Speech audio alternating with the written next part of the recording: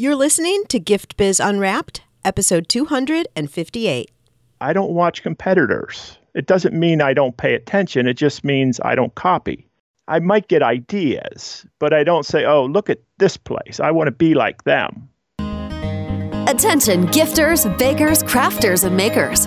Pursuing your dream can be fun. Whether you have an established business or are looking to start one now, you are in the right place. This is Gift Biz Unwrapped, helping you turn your skill into a flourishing business. Join us for an episode packed full of invaluable guidance, resources, and the support you need to grow your gift biz. Here is your host, Gift Biz gal, Sue Monheit. Hi there, it's Sue, and I'm so happy to have you here with me today. And if you're listening the week this show airs, consider yourself lucky. You still have time to grab a seat in my masterclass titled How to Turn Your Handmade Products into an Income-Producing Business without a fancy degree or wasting time and money doing the wrong things. If you're struggling to get your business off the ground, if you're wondering what you're doing that's preventing you from seeing the results you're expecting, or if you're thinking about whether this is all worth it in the first place, help is on the way. Go sign up for this masterclass at giftbizunwrapped.com/masterclass, and let's get you back on track and excited about your business again. There are only a few days left before class begins, so feel free to pause this podcast. It's okay, I give you permission. Go reserve your spot, and then come back to this value-packed episode. The link to go to again is giftbizunwrapped.com/masterclass. Now, today, I am so excited to introduce you to my guest. He's the first to admit his business started kind of as an accident. But when you hear the story, you'll see how all of it fits together. A perfect storm, if you will. You're also going to hear why it's best not to focus on your competition, what to watch for to know how people really feel about your product, and how to get customers coming back over and over again. At the end, I give Ben a challenge that will play out a little bit later this year. Let's jump over to our chat so you can hear all about it.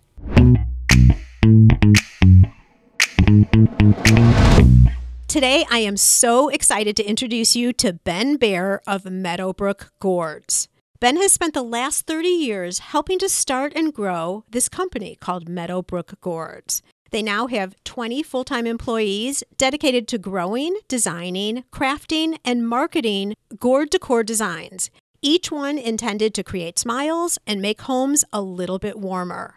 They sell about half their gourds wholesale to customers located in every state, and the other half are sold online, at their store, and through the many classes and community events that they host at their farm. Ben attributes his success to many things, but none more important than consistently trying to be just a little bit better every year, and in every area of the business. At this point, Ben is starting to step back and let the next generation of leaders take them forward. Ben believes that it will be beyond anything he could have ever dreamed when he crafted that first gourd in his garage many years ago. Ben, welcome to the Gift Biz Unwrapped podcast. Well, hi, Sue. Thanks for the invitation, and I'm excited to do this. I am so excited to hear your whole story, too, and I'm going to tell everybody at some point here how we got connected. But before we do so, I have to do what's become a little bit of a tradition on the show, and that is have you describe yourself by way of a motivational candle. So if, apart from the bio that I just gave in the intro, if we were to get a little glimpse into who you are, Ben, what color would a motivational candle be, and what would be a quote or a motto on that candle? Well, the candle would be gourd shaped. Surprise, surprise. Ooh, love that. For people that don't know what gourd shapes are, just picture a candy kiss, but maybe 8 inches in diameter, something like that. Color-wise, it would be green and yellow, kind of the color of sunflowers, but also of John Deere tractors. That happens to be one of the things that I enjoy is really good equipment, and that to me is the best that I can buy. So that's really secondary to what that thing said, what that candle says. And to me, I learned, I think it's called a homily or something like that as a kid. My father, who was a farmer, kept repeating to me. Well, there were 6 of us kids. He repeated to all of us multiple times. It didn't mean anything to me. And then I find out later in life I'm doing it. And what that saying was good, better, best. Never let it rest until your good is better and your better is best. Still never let it rest. And to me, that is why I can look back and feel successful, is because we started out novices. We didn't know anything. We got competent, and then we didn't compete with other people. We just got better at bookkeeping, advertising, growing, marketing. Every step of the business all the time, what is great, but how could you get it a little bit better? And it drives a lot of people crazy. People that don't like change, this is change. This is a life of change. And I love it. And by doing that, I don't watch competitors. It doesn't mean I don't pay attention. It just means I don't copy. I might get ideas, but I don't say, oh, look at this place. I want to be like them. I simply just want to be better than we were before, I guess. I've written this down because we are going to talk about competitors. I think that'll be a great topic to continue with. And I agree with you there completely about the competitors. But I want to dive into that again in a little while. But I think what came to me when you were talking about the good, better, best and the whole quote there is I think there's this fallacy that at some point as a business owner, like when you get to a certain revenue number or when your store is this big or whatever the marker is, that you'll have quote unquote made it, right? Yeah, right. But those of us who have done this realize that when you get there, you've already put another goal further out for yourself. And maybe you didn't even realize you got there. You were so focused on just getting better that it's like, oh, that's a dream came true. And I forgot I was even dreaming it. Yeah, you ran past that finish line that you had created for yourself. Absolutely. Yes, that could be a flaw, though. And that says to me, and a lot of people who are just beginning the business, enjoy the journey. Absolutely. Especially when you're just starting out and you're imagining and you're dreaming of what your business is going to be. That unto itself is beautiful too. Agreed. And you don't have all of the challenges that start to pop up as you're actually doing things. Every step of the way we should acknowledge, I guess I'd say. If I was to look back and say, what should I have done better? Probably that one. Oh, yeah. Just acknowledging as you go. And paying attention to all the successes. Yeah. Like appreciating each step more in the moment, I guess. Right. Okay, well, let me share with everybody how I came to find out about you. And I actually knew you before I even really knew you. And let me explain what I mean by that. So last September, I was out doing a trade show in the area, and the woman who works with me at the shows lives in Hershey, Pennsylvania. And she picked me up. We got our booth all set up. And then she says, Sue, we're doing something this afternoon. I know you're going to love it. It's a surprise. I'm not telling you where we're going. And we drove, I don't know, an hour and a half, something like that, where you are from Hershey. And we go down this path. And then all of a sudden revealed is this gorgeous, huge sunflower field. And I'm like, oh, these are so beautiful. And she says, well, just you wait. And we pull up to this building. We go inside the building. And then I see all of the gourds. And I already knew the gourds, Ben, because I've been to a number of stores throughout the country that have your products. You're wholesaling to them. One of them is the Cupboard in Fort Collins. And my daughter lives in Fort Collins right now. And we've had family live there for the past 8-9 years. And every time I walk into the store, especially in the fall, that's when they're displayed the most, I'm like, oh, I love these gourds. I love these gourds. And now this year when I went, I knew you and I turned it over. Sure enough, Meadowbrook gourds. Well, that's quite a compliment. Thank you. And my stepdaughter has a number of them in her house. And I'm like, I know that. I'm telling them all about your store. And then, of course, the sunflowers and all of that. And all of you Gift Biz listeners, if you go onto my Instagram account, you're going to see pictures of me in the sunflower field. You're going to see a picture under that tractor that you have there. I crawled under there to take a picture, Ben.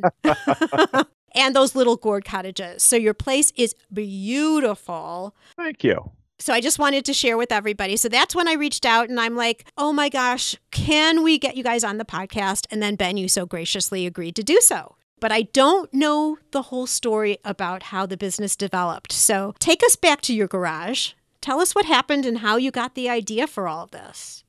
Well, I think ideas for me first start out like a glimpse. I see something.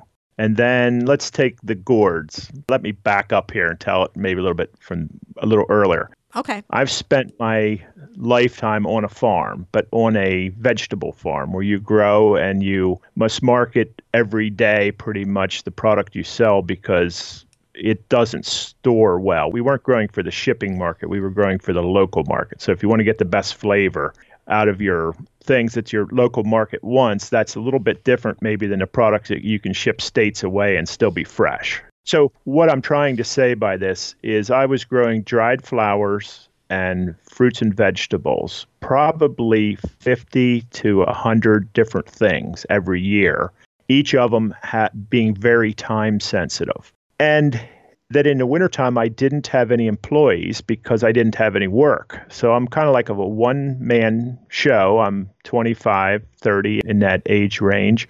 But I'm pretty much the only adult on the farm with, say, 50, 75 kids that I have like kids leading kids, like my older farm crew would lead the kids. But let's just say that it's like having a classroom of 75 kids that you're trying to get to work, and that lasts from dark to dark from March until October or September. Picture that lifestyle of always feeling like you're chasing your tail, like, I should be able to get over to this field and get the weeds out of this crop. Well, I should be over here. And you're constantly chasing your tail because I was just at that size where I wasn't prosperous enough to hire full-time people that were steady, but yet I was doing okay. Well, I took a trip looking at roadside markets, and up in New England, and we're located in Pennsylvania. I don't remember if you said that or not. So I went north by 4 or 5 states, whatever. And I saw gourds, like just 2 or 3 of these hard shell gourds. They were shaped like a goose, and I had never seen them before. So I thought, well, they would look awesome with pumpkins. I'm selling pumpkins in the fall. I had pick your own pumpkins, and I was shipping down to DC, out to Detroit, some different places because pumpkins are shippable. And along with that, I was looking for other products. And I saw these gourds. I thought, wow, I've never seen them in my area. So I bought the gourds and brought them back and promptly forgot about them for a couple of years. They had their seeds inside. And I went, I don't know, one winter, I guess I didn't have much to do. I got them out. I thought, well, I'm just going to plant these this year. So it's like I saw a possibility. I bought them intending, but, being busy and having young kids at home and all that, I just didn't get around to it. Well, when I finally did, so let's say it was 2 or 3 years later, I can't remember exactly, I started selling them fresh, just out of the field. And the places I was selling them to loved them, and I was getting a crazy amount of money for them because I was the only person to have it. So then I took them. We have these Amish co-op type of produce auctions around here where, say, 50, 100 farmers, they bring their product in and then it's sold to other wholesalers, stores and whatever. So it just basically pools the Mennonite community and then lets them distribute further away. And I took them there because they were leftovers. It took me a couple years till I built up to where I was growing more than my customers would always want. I took them there, and it only took them a year till somebody else got the same bright idea that I did. They bought my gourds, took the seed out of them, and the price was, a fifth of what it was originally the next year. And I didn't feel bad about it, but I had some leftover gourds. And the part that I haven't stated yet is I have always been a creative person, and I've always had a wood shop. Matter of fact, the most interesting Christmas gift I ever got, I was probably about 6 or 7, and I got shop tools, drills, hammers, saws, that kind of stuff that people wouldn't give their kids now. That's what I got for a gift. And I was originally thinking, I don't know if I want to be a farmer. I think I want to be a carpenter or a cabinet maker. That was my interest. Farming was my life, but that was interesting to me. So with these leftover gourds, at about the same time, I met a really old lady. She called herself the Gourd Lady. Her first name is Ruth, and I cannot remember the rest of it. But she was crafting them. She was drying them down and she was turning them into what I thought were really neat things. And I thought, well, at my shop at home, like, first of all, I have to say, I didn't live on the farm. I lived here. We have a way of, like, a farmer will sell off lots along the road. So the houses will be on a strip, maybe 15 or 20 on both sides of the road, like around his farm. So it's not a town and it's not a farm. We're on the edge of other people's farms, like an acre or something. So I had a one-car garage there, but inside it, I had my shop tools because that was my hobby. And I just decided to try and take these and make things, not knowing that I had the skill to do it. And I didn't really have tools. I had shop tools. We now have gourd tools we designed just for our craft. But regardless, I made like 10 products, and my demo of them was, we had family coming over for Thanksgiving. I put them on a table and I said, what do you think? Now, I had taken cans of spray paint. My colors were off, everything, but the style was there. It was the idea or the concept overall. Yes. And from that, their excitement, I still to this day can't see when I have something. I just create. But from their excitement, I thought, well, I'm also growing dried flowers, and I know somebody that's taken them to these wholesale markets in Philadelphia. And I made a deal to put some of my gourds, like 10% of their booth was my gourds, and then they had dried flowers, which they were bought from me, but they were reselling. And by golly, that little 10% of that booth outsold that whole booth. No kidding. I could not fill orders. And I was like, oh, my word. So, Ben, were they gourds? Like, maybe we should describe for everybody what these gourds actually look like. So they're all different types of characters. Like there's ghosts and snowmen and like all different types of things. And then they're decorated. They've got eyes carved out, sometimes like a heart in the stomach, all different types of things where you could have lights coming out. And they're all painted as well. They're beautiful. Were those initial ones the same? No. They were stuff that I would look at now and just laugh. I mean, it was a simple bowl, like a bowl with a handle. Now, what was unique was I was growing blueberries at the time. So I put blueberry wood handles, and I went out to the fence row and I got rusty wire, cut it off the fence row, bent it into a handle shape, put the piece of wood in the middle of it, and put it on a bowl and gave it a color. But because nobody had done it, it was really a cool thing on our market. I mean, in the home decoration market in the early 90s, that, and we started out making snowmen. Very crude, just sprayed white or painted white with, nothing anywhere near the quality that we do now. And from there, we went from a one-car garage to a half of a trailer truck. Like on the farm, I had a drying chamber for the flowers. So it was heated in the wintertime, but it was basically half a trailer truck. I built steps up to the side door, and that's where we started crafting gourds. I started using some of my part-time labor that I had available in the summertime. Some of them were still available in the wintertime. I had them come help, and we started painting in our greenhouse, and we started shipping out of the crudest pole building you ever saw. So it had poles that held up the roof, and it had a flat roof on the top, and that was it. So we wrapped it with plastic, like greenhouse plastic. I'm telling you, this was not fancy. But what I could see was, hey, I grew this gourd and I picked it, and I have years till I have to get it to market. And that's what I love. It took that crazy, always feeling behind to, hey, this is manageable. If I don't make this gourd this week or this year, I can make it next. And I've crafted gourds 20 years old, and you can't tell the difference. They last that long. Oh, they'll last hundreds of years in your house. Outside, maybe as a birdhouse, maybe 8 or 10 years. But inside, it's just like wood. It's like wood with an organic shape that you grow in nature. I'm sure your listeners, a fair amount of them, don't exactly know what a gourd is.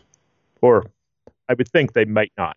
Yeah. The other thing is it filled in an empty space in your annual cycle where you really weren't producing anything. Yes, it wouldn't have been possible to start something like that in the summertime. There were no extra resources. So yes, because I was a seasonal business, in the off season, I had time to play. Right. So you're the first person doing it until someone else tried to start mimicking what you were doing. No, that's not fair. Okay. Correct me. It's a very small in your home crafting business with just a couple people that had gone commercial with it. So people have played with this for probably hundreds of years and in other cultures for thousands of years. But nobody brought it to market in a wholesale way. They might sell a few things at a craft show here, a few things there. Okay. But they just weren't doing it to what I would think would be an efficient scale. Okay. All right. But then based on that, so still a very unique product that isn't really readily available. Let me just go with that. Absolutely. How did you decide how to price it?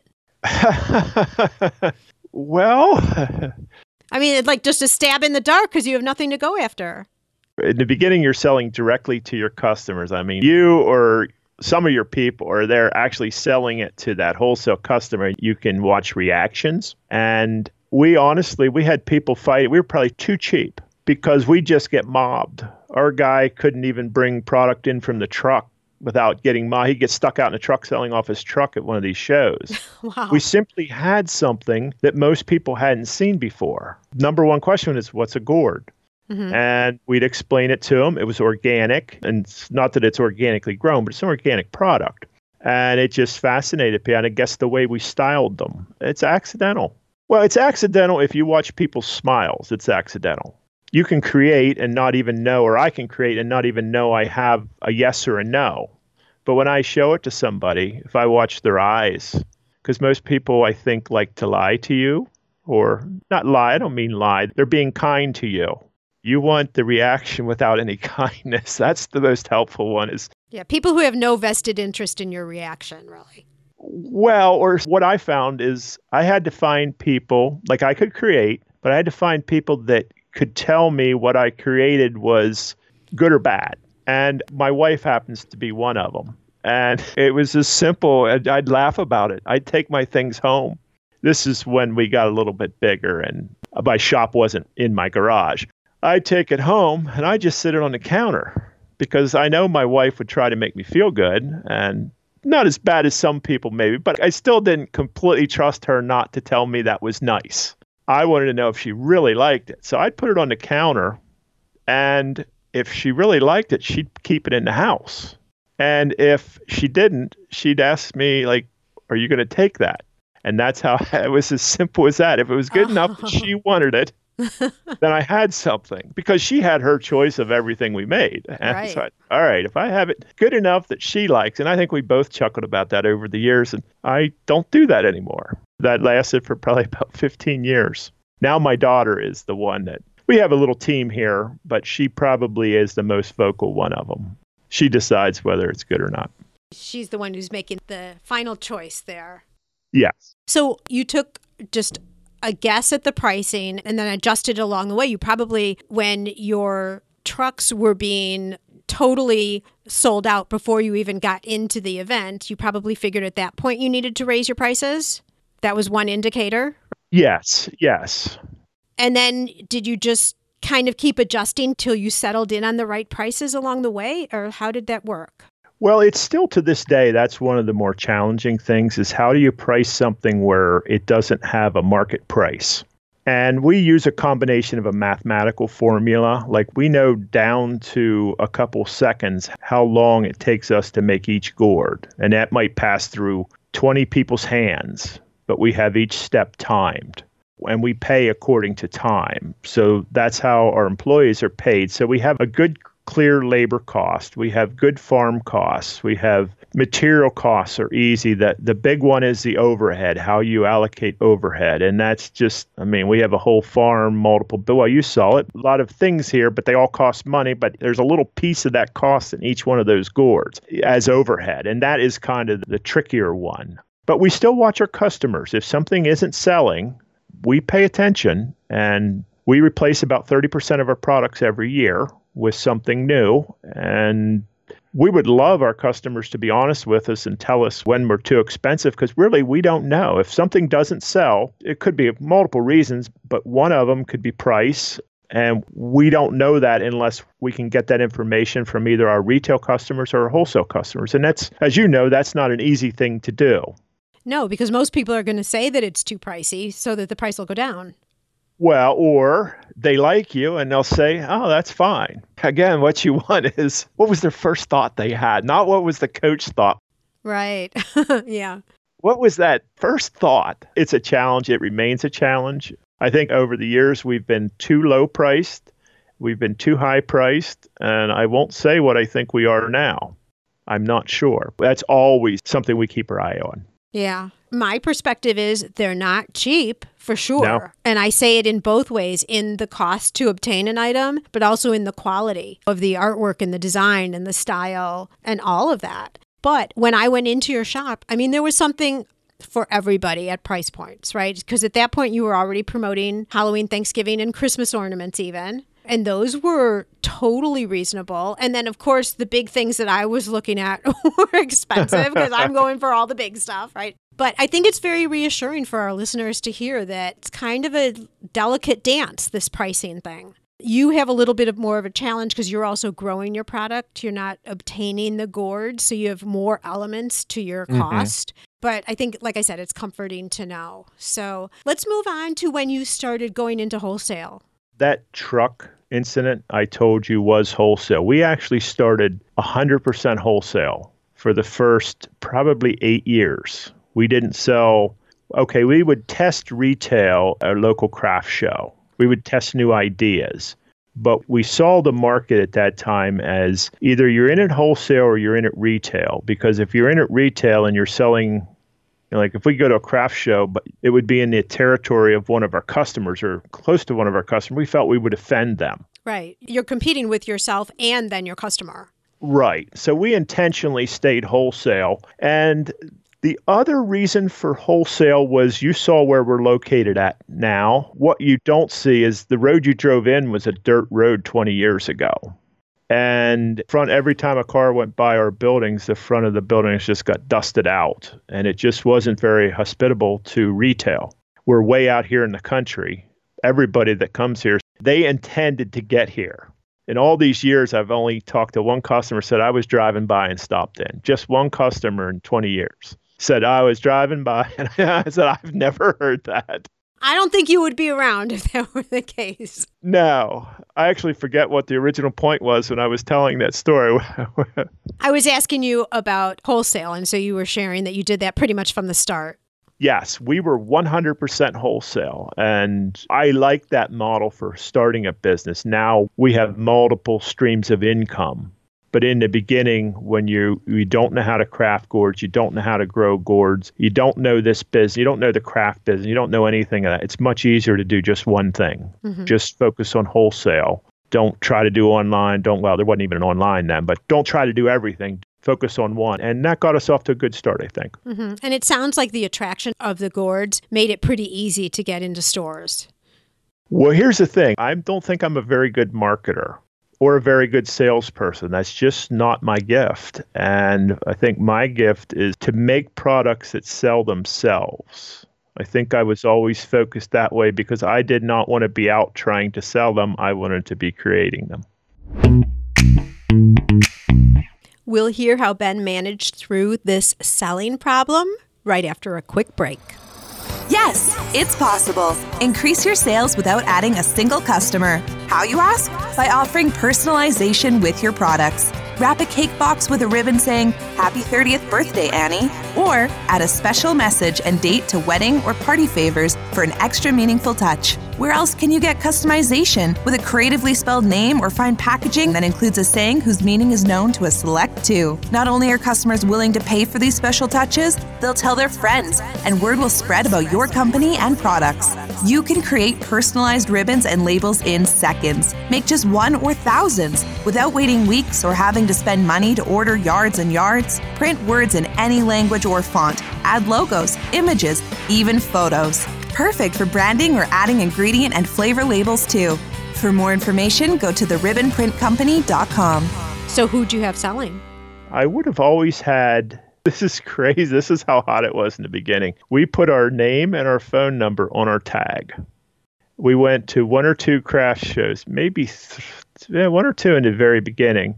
And we just left word of mouth go around the craft shops because they were competitors. One craft shop to another, whatever.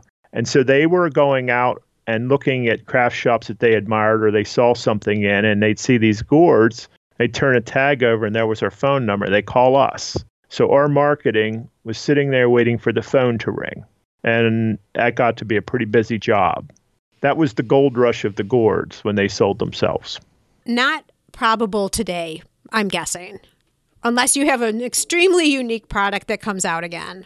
Yes. And I feel so fortunate I didn't earn this, that nobody did this with gourds. I mean, it was just like a lucky break. It was a lucky break, but you recognized it and you took it. Like, how many opportunities are around all of us all the time and we don't recognize it as a possibility? Yes, that's true. I think I just got an extra easy one for my gifts. I just got something handed to me. It's the way I feel. I want to just say it was meant to be, because as you talk about growing up on the farm and then getting that tool kit and that Yes. you enjoyed all that craftsmanship type, you merged the two together and look at where you are today.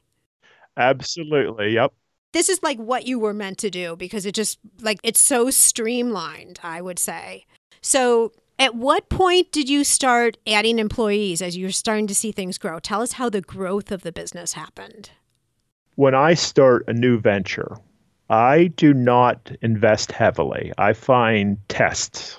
I find an efficient way of finding out whether my assumptions are right or wrong. It's just the way I am. It's a protective thing from getting overextended into crazy ideas, because creative people have good ideas and crazy ideas. And I'm not sure whether my ideas are crazy or good, so I test them. Well, I would have done the same thing starting this business. I would have hired people that I already knew that weren't currently working as needed basis.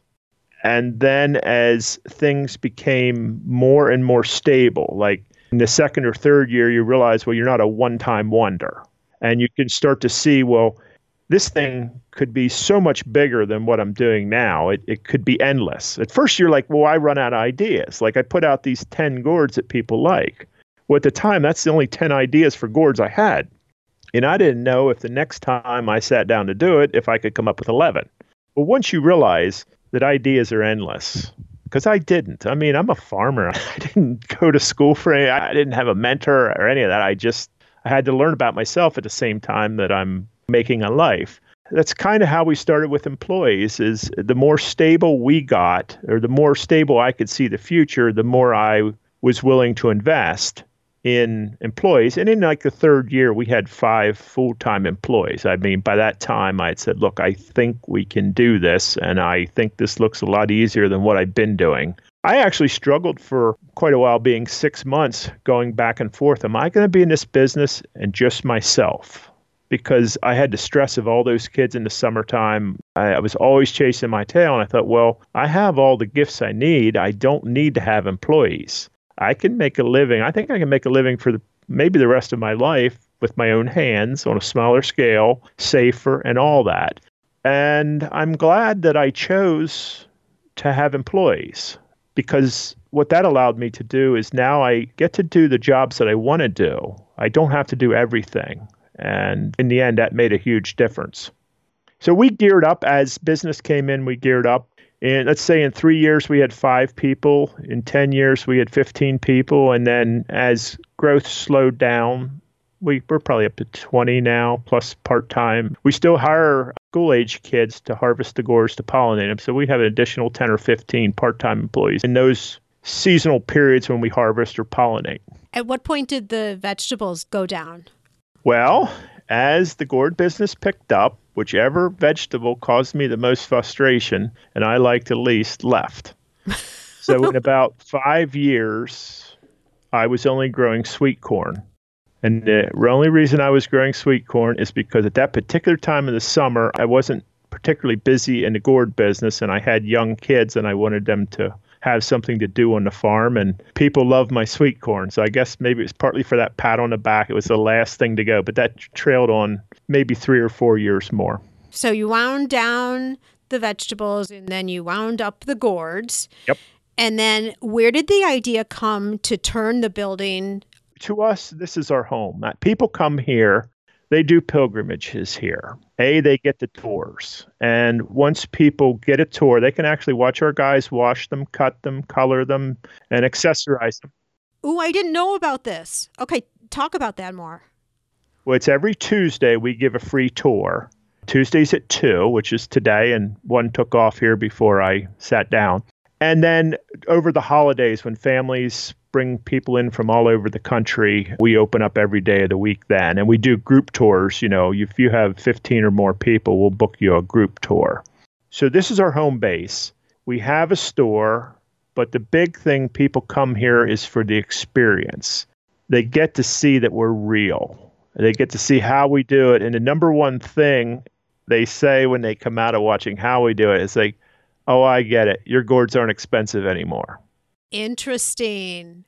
I see what they did. And that's kind of what we fight. And from a marketing perspective, the wholesale customers are ours that can tell our story the best, do the best. Or some of them take our tags off, tell a different story. It's authentic, but they just don't use our name. And in those cases, our product sells well. It doesn't sell well if it isn't connected to its history. Interesting. So here we connect the history. Yeah. This is kind of a side note, but I'm just thinking to all of you guys who are listening, and, you know, we're always talking about now Facebook and video and all of that and behind the scenes showing how your product is made. This is a great example of the more you're willing to open up your behind the shop and show the intricacies of development of your product, the more value the customer feels about the product. Like I'm guessing now, Ben, this will be an interesting question circling back because I also know in your home you have gourds for sale so people can do their own as well. Well, we recognized maybe 10 years ago that people, probably 15 years, that's the way time flies, that people wanted to participate in that process. Like, yeah, they were buying gourds, but they also had ideas of things that we didn't make. And we started opening up, we call them create your own, where we would put raw gourds out and we put our crafters there. Because the big missing link, if you want to craft a gourd yourself, how do you cut the thing? It's wood, it's round, it's like wood, and it's round. And if you want to cut intricate designs in there, there's a few cheap gourd saws out there that don't work very well. And they're expensive. So it's very difficult. You want to cut one gourd, you're into $150. The gourd might cost you $5 and the saw costs you $145. So if you want to try this, it's too expensive to get into. We started doing that, and that has just, it has taken off. We also studied our customers and realized that you have to give people more than just a gourd and advice and somebody there to cut. Like they would draw one and our guys would cut it. So we started doing with pre-cut, kind of like kit type things where you could stack it together and do your own painting and your own accessorizing. And that has just gone crazy because now it isn't the 5% of the people that I'd say are artistic. It's those 5% are fine. They're happy too. But the other 95% that thought they couldn't do it realize they can. And oh my word, it looks almost as good as our stuff. So once you get a lot of customers and all that excitement, like, hey, I made something. And like my wife has gone to the paint night things where you drink a little wine and you paint. None of that stuff is hanging up in her house. She went for the experience. She thought it was okay, but it's somewhere in the basement buried in a container. Where people that leave our Create Your Owns here, I know they're giving us gifts or they're going to display them. They're that happy about it. And that was the key to the Create Your Owns. So it's not just the experience then, but it's also that the product is really good. But you're also lucky because people can't as easily replicate that by themselves at their home. They can do it when they're with you. That's what I was telling you. I feel lucky about a lot of this. It's not fair. You'll own it. It's okay. It's these little, what would I call them, pinch points that keep other people from doing this that has actually worked in our benefit. And that would be one of them. Not everybody has an extra $150 to try something that they don't think they can probably do anyhow. Well, and there's more than that to the experience, right? Like, tell us more over and above the gourds, what you're able to do on your property. Let me first of all create a little bit better picture of those Create Your Own events. Okay. We actually clean out when I say clean out, we reorganize the actual area that we do our production in, our finishing room, our crafting room and our assembly room. We strip it all out and we bring tables and chairs, and we seat about 125 customers at a time in 3 different rooms. And they are there with all of our craftspeople. So that one-on-one experience, they're getting to know us. And we have really nice people that work here. I don't know, maybe everybody says that, but they really are. And so that interaction, that whole family type of feel is what they get when they're doing Create Your Own. They have all the help they want. And it's just such I guess maybe I sound like I'm bragging. I don't mean to. You should. It's your business. You should be bragging. They're just a special bond develops between our regular customers that do that every event. I mean, we'll have some people, I don't know where they could put any more gourds, but they keep coming. And I think a lot of it is the connection with our employees. They're meaningful connections. So what else can you do on our farm? Well, you said in your introduction to sunflowers. The sunflowers were an accident. They were planted as a cover crop, and I had a retail customer, and I don't work in the store, but they would have asked the store manager, and she would have called me and said, hey, one of my customers saw you have sunflowers out there. They would like to know if they could go pick them. And for a cover crop, really what I care about is the organic matter, the roots, and that there's something growing in the ground. The flower isn't so important to me. So I said, sure, let them go pick. And they had such a good time, and other people started asking. Now, this is just a small field compared to what you saw. I thought, well, if people like that, it doesn't really cost me anything. Why don't I just do it and give them away? I can tell you I did it for multiple reasons, but probably the number one was just to be kind. Our store sales quadrupled when sunflower season came in. No way. Yes. And now it's an intentional thing. It's still free, but now I see the business benefit. Like it started out just being nice. And it's like, wait a minute. That doesn't cost me very much. And that makes people smile. And then they go tell other people, and they come out and they're smiling too. And then they'll come in the store to thank us. And the way they like to thank us is not everybody for sure, but they'll think of us at Christmas time or whatever. And hey, I'm going to go support the people that made this possible. So that's the way it started. And currently we grow about 80 acres of sunflowers. They start in the beginning of September and they run until frost about the middle of October. So we put out multiple plantings. We do sunflower tours with that tractor and trolley that I think you said you took a picture of. Yep. I crawled underneath. Just to be dramatic. My daughter bought a 15-acre farm right beside ours, and she put a little pick-your-own-pumpkin patch and a corn maze. And we put the multicolored. I don't know if you saw them when you were out here, but instead of just being yellow and brown and green, they are all different fall colors, oranges and mahoganies and that kind of stuff. Oh, pretty. I didn't see that. We put the expensive, the smaller patch, we put that down by her place. So that's pretty much, and we have an oops sale at that time of the year. Oops is, we have what I would call really high quality standards here. Like I can't even tell when something gets rejected exactly what it got rejected for 50% of the time, maybe. Because we're selling wholesale, it has to be predictable what it looks like to our customer. And gourds aren't all uniform. I mean, they're like, it's not working with like something that came out of a mold. It's like everyone is slightly different. So it means maybe we have 2% error rate out of all the gourds we make. Well, we save them. And we hold a sale called Oops. And the word oops came from, oops, I made a mistake. So we call it an oops sale, and we have food trucks and bands come out and play. And we just turn it into a large social occasion for this area. I mean, it's still really growing. There's really not anybody else doing that. There's other people selling sunflowers. But there isn't anybody that's just giving them away and letting people take pictures and traipse over 100 acres of the farm. And we maybe someday can't do it either from a liability issue. But so far, we've been in it about 15 years. And customers, besides some people that you wouldn't think stealing things, driving up in a Mercedes-Benz and pocketing some of your gourds and your pumpkins from the fields.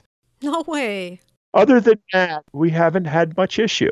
So it's like we opened up the farm to people within bounds. Like we have our roads blocked off where we don't want people to go. But by and large, you can come out here and you can get a picture with your family and friends. I don't know how many people we've had get engaged out here, do their wedding shots. But the fields are so vast that you can find that little niche and you're like with other people, but you're also private because you saw the size of the field. Because it's so big, for sure. Yeah, it amazes me because I live this life, but it amazes me how little a lot of people get to see of the outdoors and the fields and the sun. Mm-hmm. Well, it's true. And, it's combining so many things because you've got the nature outside, the sunflowers are so colorful, and then you have the experience. I didn't know that the tractor actually moved. So you've got the rides, you've got the events that you put on, all of that. And then you go inside, you've got the gorge, you've got the experience of being able to make your own. So there's just so much to do. I mean, you could easily spend almost a full day there if you really wanted to. Yes, you could. Most of our customers, like I said, it's a bit of a pilgrimage for them. And they don't come for just a half an hour. That's what they want. They drove 2 hours, so they want a couple hours at least of entertainment, so to speak. It was impossible for me to decide which gourds I was buying. I think literally I was there for an hour deciding. Putting things back on the shelf, putting things back in. Does this go with this? How will this vignette work at my house? Back and forth. Do I want to get Thanksgiving ones or Christmas ones? Oh, but then there's also Easter. Like all that. It was crazy. So, well, listen, Ben, we'll do our listeners a disservice if we don't swing back and talk a little bit about how you feel about the competition and the role that it plays. You alluded to it in the beginning. I wanted to stop you because I wanted to dive into it a little bit deeper after everybody knew a little bit more about you and your business. But you'd mentioned that you don't totally look at your competition, but you peek at them from time to time. Might be at least the way I got it. So will you expand on that a little bit? Well, I think with your competition, you have to be aware of where they're at. You can't do this blind. So what I'm saying is we did not follow anybody. We made our own path. And then we began competing against ourselves. We're not trying to be like somebody else or better than somebody else. That was the point that I was making. For us, it was probably the easiest because there wasn't a lot of competition. But it was just funny. You realize you might not have seen a competitor in 2 or 3 years. And you realize, oh, I'm inward focused, meaning I care more about how I've improved as opposed to what my competitors might be doing. That was what I guess I was trying to say there. And what do you look at for improvement? How do you judge if you're making the right improvements? Is it all monetary? No, because to me, monetary, I see business as a game. And money tells you what happened in the past. As you go back and you look at your dollar figures for the year, that tells you what happened in the past. And it's a good indicator. I mean, don't get me wrong. I believe in watching the numbers. But a smile tells you what's happening right now. If your numbers were real good, but your customers weren't excited, well, that just means they were excited to come see you, but will they come next year or next or whatever? So I actually watch smiles. I try to watch people's enjoyment and also watch the numbers. But to me, the numbers show you something delayed. No, I think you're right. I like how you said this. Numbers show what was. Yes. And the smiles tell you what will continue. Because nobody says that you're going to repeat those numbers if you are not giving the same quality product, satisfaction, any of that. Well, see, I believe somebody will still buy from us. If they drove 2 hours to come here, they're going to buy from us. But if they weren't excited enough, they're not going to drive 2 hours next year. Ben goes on to share an experience he had that was in complete contrast with the experience customers have in Meadowbrook Farms. They made teddy bears and they went absolutely huge into $1 billion company. Their barn was located about an hour away from here. I mean, it was massive. This is $1 billion company. You walk in there and it floored you. That's awesome. But something seemed a little bit off to me at the time, too. I went back 3 years later. It was just as awesome, but it was just the same. And I never went back again. And they became a customer of ours. And I think in the end, they wound up owing us money because they went bankrupt. That was the end result, was they wowed you with size and with a grand, kind of like a Disney World, but they didn't build on that somehow.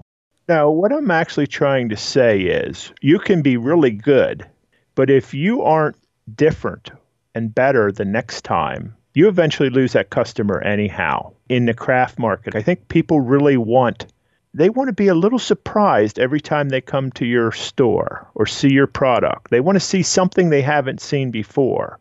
So how are you doing that? 30% of our products are new every year. Okay, so new designs. Yes. New experiences, like that trolley you saw, wasn't there 2 years ago. Those cottages weren't there a year ago. The sunflowers were only 10 acres or 5 acres 3 years. It's that. There weren't pick your own pumpkins. There wasn't a corn maze. All those things. It's just like, I think to keep people's attention, you need to keep offering them a little something unexpected so that they're thrilled every time they come. Okay, so I have a challenge for you. How close are you to Lancaster? An hour. Okay, so if I come to you in September, am I going to see something new? Absolutely. If you don't, I'll fire myself. How's that? All right, I'm coming next September because I'm going to be in the area. And that'll be a perfect because it'll be a year from when I was there before. Sounds like a challenge, yes. That'll be fun. As you're looking into the future, I know you're saying that you're kind of stepping back and it's a family-run business, so you're letting the other generations kind of pick up, which is so exciting, I'm sure, for you to watch it continue. But what do you see for yourself? What do the upcoming years hold for you? Well, I struggled with this question because it's kind of like I'm looking back on a life that a lot of dreams came true. And I don't at this time have major dreams. I did not know that all of my kids would want to be in this business and take it over. So it's like dreams plus dreams I didn't even dream. I just want to help them and our employees. We're about half family here and about half friends that work together. I just want to see that this remains successful for them. And I actually think that I'm looking for some way to serve. One of the podcasters that I listened to said, when you don't know what you're going to do next, go do something for somebody else till you figure it out because you're going to be happy either way. Okay, I think I like that. Yeah, I like that too. I will design gourds. I must create something. And I'm hoping to build a whole village of those little cottages that you saw. That would be cool. Yeah. That could keep me busy for 5-10 years. So we'll see. I want to stay active. I want to stay creative and I want to stay involved. But I am glad not to make all the financial decisions, the business decisions. I like just to play. So I'll be playing in this business for as long as I can. Beautiful. I love that. And that's a perfect way for us to end. As I'm just listening to all of this, I know you realize what a lucky guy you are. Just like this whole thing, it's like a magical equation that just got built based around things that you love to do. Thank you so much for sharing today. I really appreciate it. I can't wait to come back. I'm so excited. I'll forget all about the challenge, but I will still win it, I bet you. I bet you will, but I'm going to check it out for sure. All right. One might have your name on it. Ooh, that would be cool. Well, Ben, once again, thank you so much for being with me today. You're very welcome. I've enjoyed it very much. So seriously, doesn't Ben sound like just the nicest guy? I love how much passion he has for his business, even after all these years, and how much he cares and speaks so highly of his employees. Meadowbrook Gourds sounds like the best place to work. And knowing that it's being passed down to the next generation just continues to add to the richness of the business. I'm already thinking about what I'm buying when I go back there next September. I'll cover it all in my Instagram stories, of course, at GiftBiz Unwrapped, and have photos of my visit and evidence of Ben's winning my challenge, because we all know that he will, let's face it. We talked in the beginning of this episode about Ben's business starting somewhat by accident. Up next week is another family business that discovered a significant product extension also by, in a way, an accident. It just goes to show you that opportunities are all around us when we watch for them. I'll fill you in on all the details when we get together again next week. See you then. Oh, and one more thing. I'm not even going to roll an outro here for this episode, because if you haven't already, I want you to take the time right now to go register for my masterclass. Remember, it's at giftbizunwrapped.com/ masterclass. Couldn't be any easier, and I'll see you in class.